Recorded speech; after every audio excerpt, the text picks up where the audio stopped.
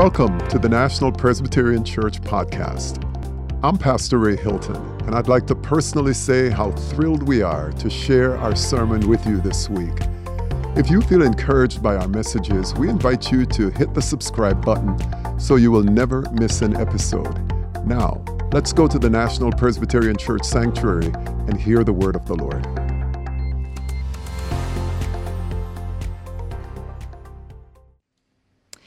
The scripture reading today is from Matthew chapter 6, verses 25 through 34.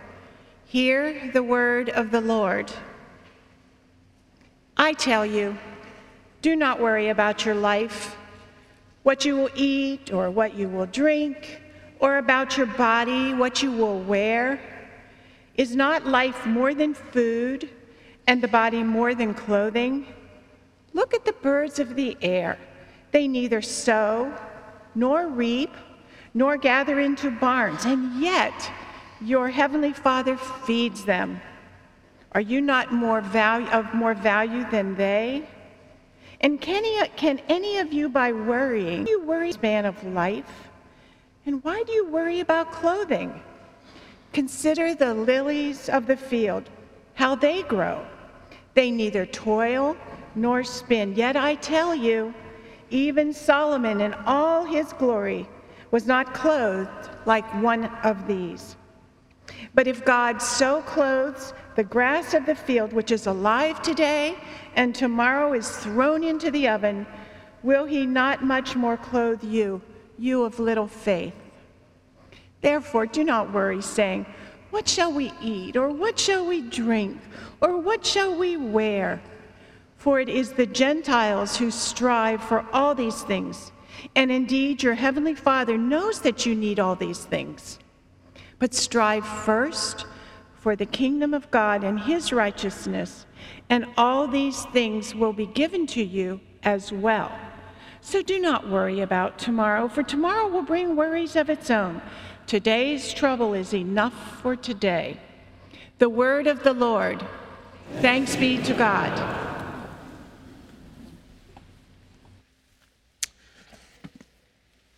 Well, thank you, Donna. In the book of Isaiah, chapter 40 and verse 8, we're reminded of the changing nature of life. The grass withers and the flower fades, but the word of our God will stand forever. And so whether you are here in person or you're watching us online, I not only welcome you, but I encourage you to pick up a copy of the Bible, because this morning's passage hits close to home for all of us, and I want you to see the ways in which Jesus helps us to reset our hearts, to recalibrate our hearts. So let's look again at this passage. Would you join me in prayer? Our Father, we again thank you for this living word. It's active, it's powerful, it goes to the core of our beings, it discerns our thoughts, it exposes the intents of our hearts. And Lord, we welcome that. And we pray that your enduring word will not only stay with us today, but we will take it home with us into the places where we live and work and serve, where we struggle, where we find joy, where we find great difficulties. Your word will come home to us. We pray this in Jesus' name. Amen. And so, my sisters and brothers, we come now to the second to the last question, the penultimate question, if you will, from the series that we've been doing all summer, the questions that Jesus asked. And if I could sum up the question that he's asking for us today, the question is, why do you worry? Why do you worry? In C.S. Lewis's The Screwtape Letters, the senior devil would, why they must tempt humans to worry, and humans' mind against the enemy. And if you've read C.S. Lewis, when he refers to the enemy, when the devils refer to the enemy, they're really talking about Almighty God. There is nothing like suspense and anxiety for barricading a human's mind against the enemy. He, namely God, wants men, wants us, wants people to be concerned with what they do. That's God's agenda. God's agenda is all about our living. But here's what the devil say. Our business, though, is to keep them thinking or to keep them worrying about what will happen to them. Corrie ten Boom once said that worry is an old man with a bowed head carrying a load of feathers which he thinks are lead. Worry, anxiety, yes, it has something to do with our mental state, how we think, what we think about. And if we marinate in worry and anxiety long enough, many of us become deeply pessimistic. We become, on the one hand, very pessimistic about the outcomes, about the future, about the next election, about America. We get pessimistic about all kinds of things because we're besotted with worry. But then, for some of us, it can also represent itself as a kind of naive optimism. A naive optimism. On either end, I don't think that's helpful. But worry isn't just a mental issue. It's a spiritual one. It's a spiritual one. And when we worry, what we're doing is we are assuming a responsibility that God never intended for us. God never intended for us to have this kind of world resting on our shoulders. We're playing God, and we're trying unsuccessfully to control the uncontrollable. Unrestrained worry, then, is a joy killer. Almighty God created us for joy. The Father, the Son, and the Holy Spirit dwell in inexpressible joy, and we've been invited into that joy, but worry comes along and sucks the joy out of us. And so we end up expecting the worst in life. Why do we do this to ourselves? Why do we worry? And I believe part of the answer rests in the verse that wasn't read. And if you have your Bibles open, if you would just look again at verse 24. Read that again, masters or for a slave. Let me read that again. No one can serve two masters, for a slave will either hate the one and love the other, or be devoted to the one and despise the other. You cannot serve God, and some translations say mammon. We cannot serve God and wealth. Now, Jesus doesn't say it's unspiritual to serve two masters. He says it's impossible to serve God and mammon or God and wealth at the same time. Jesus doesn't want us to waste our time trying to do the impossible. Jesus doesn't want us to marry money and date God on the side. Neither does he want us to marry God and date mammon or wealth or money. Instead, he calls disciples to choose. Choose between two lovers. Make a decision. Now, take a look at this passage, because I think this passage gets to the root of what we just read in verse 24. A possible source of worry is found in 1 Timothy chapter 6 and verse 10, where it says that the love of mammon, the love of money, is a root. It's not the root of all kinds of evil, but it's one of many sources of all kinds of evil. And in their eagerness to be rich, and this is maybe with tears, I believe Paul wrote these words. In their eagerness to be rich, some have wandered away from the faith and have pierced themselves with many pains. And so if the root is choosing or loving the wrong master, then the fruit of worry, the fruit that is born from choosing the wrong master, is worry. Rabbi Hillel, who was a contemporary of Jesus, said that the more possessions, the more we care. But I think the converse is also true, that the less possessions, the more the care, because worry is not a problem of the poor, it's a problem of humanity, rich or poor. And that's why Jesus says in Luke chapter 6 and verse 12 that our life does not consist in the abundance of the things we possess. Our lives are bigger than that.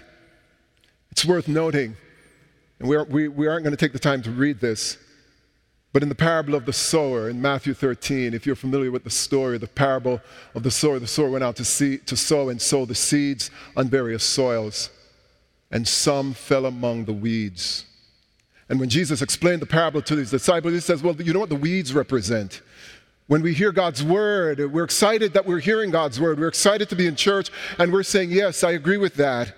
But then once we leave church, once we leave the environment where we're hearing the word of God, then the worries of the world, the cares of the world, the deceitfulness of riches, like the weeds, they come in and they choke God's word to such a degree that it doesn't benefit us. And so the more things we have, the more we fear their loss. And so what are we to do?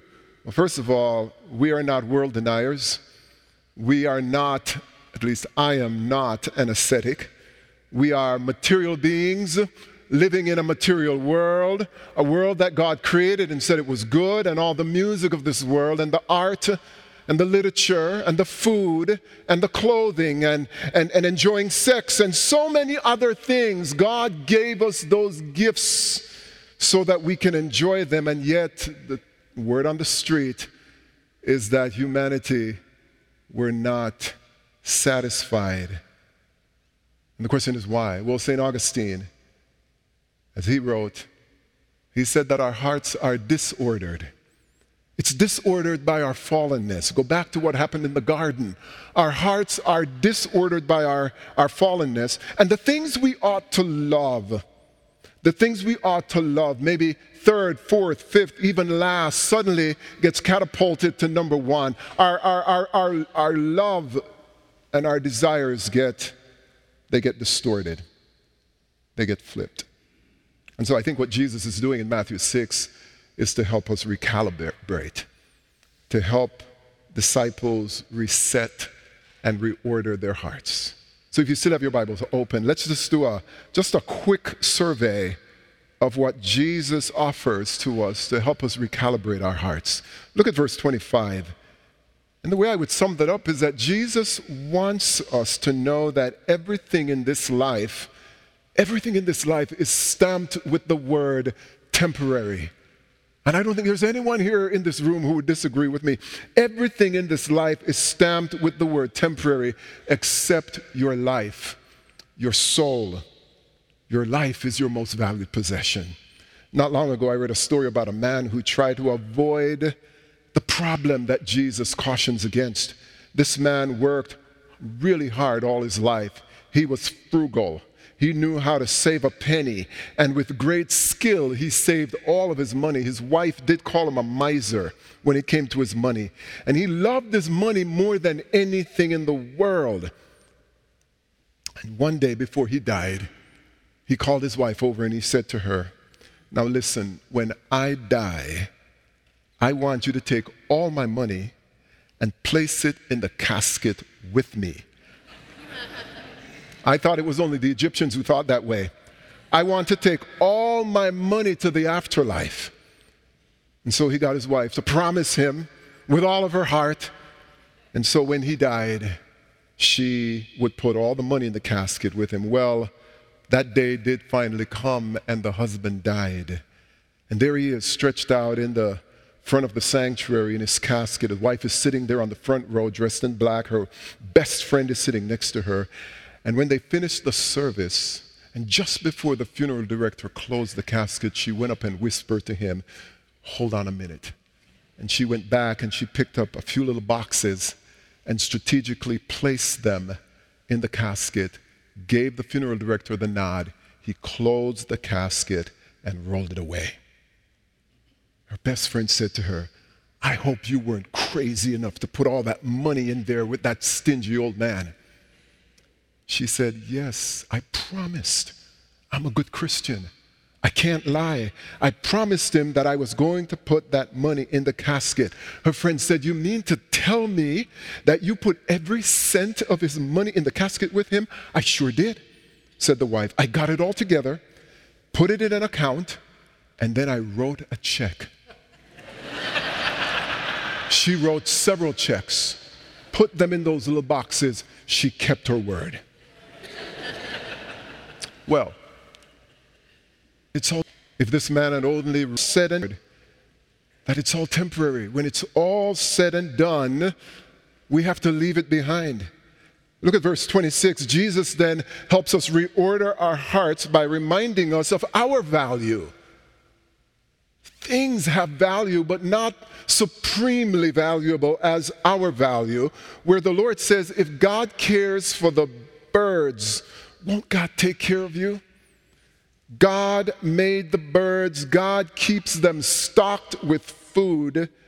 And the God who made you and the God who made me, is God not capable of caring for us? That's the question you're going to answer. And so I think the best definition of worry and anxiety is imagining a future without Jesus. So if you take your top 5 worries, the things that keep you up at night, what we are often doing, we're looking into the future at the things that are just tearing us down, and Jesus is nowhere to be found in that future. You look at verse 27, Jesus then helps us recalibrate our hearts by reminding us, and this is hard for some of us to hear, there are some things we cannot control. And Jesus said it, worry doesn't lengthen your days. By worrying, you cannot add to your days. In fact, what will happen is worry will shorten your days. It will shorten your life. And then in verses 28 through 30, Jesus again helps us to recalibrate our hearts by reminding us that the things of this world, he repeats it again, the things of this world are fleeting. Enjoy them. Enjoy them. But remember, they're here today, and whatever tomorrow brings, they'll be gone. It's hard for me to watch the scenes from Maui and the town of Lahaina, where people went to bed one day, sleeping in their home, cars parked in the front yard, calendars all marked up with to-do things, and the next day, it's gone. That's what Jesus is reminding us of. It's fleeting. And then in verses 31 through 34, Jesus helps us then by inviting us to choose the highest good. Choose the highest good, the right priority. In his book, The 7 Habits of Highly Effective People, a great book if you haven't read it in a while, Stephen Covey uses the metaphor of big rocks to describe the most important things in life. There's so many things coming at us, but there are some things that are most important. And Covey said, if you don't put the big rocks in first, you'll never get them in at all. And that's why the pursuit of wealth gives us the things we think we control. Well, Jesus gives us something that we can't control, but we can pursue.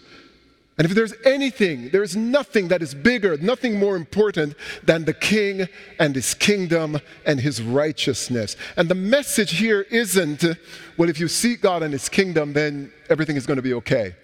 You're going to have money in the bank, you're going to have clothes to wear, you're going to have food, you're going to have all of life's pleasures. No, that's not the message.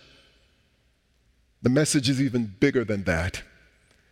That when you and I seek the King and his kingdom and his ways, that our hearts will be rightly calibrated and we will love God freely.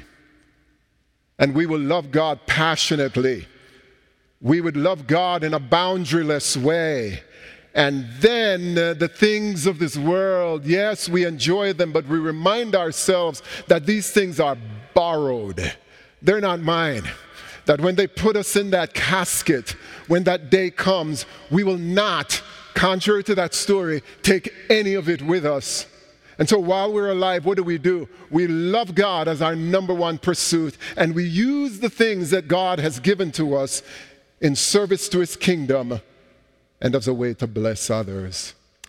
And if you have the time and you read to the end of Matthew's gospel, Matthew chapter 25, there is this very haunting story. We said it in the Nicene Creed, that a day will come when the king will come to judge the world. He will separate the sheep from the goat. And the folks who turned out to have missed the boat, who weren't included, they will say, Lord, how come we're not in? Jesus says, well, look, when I was a stranger, when I was hungry, when I was thirsty, when I was in prison, you guys were so busy pursuing your stuff, you didn't think about me.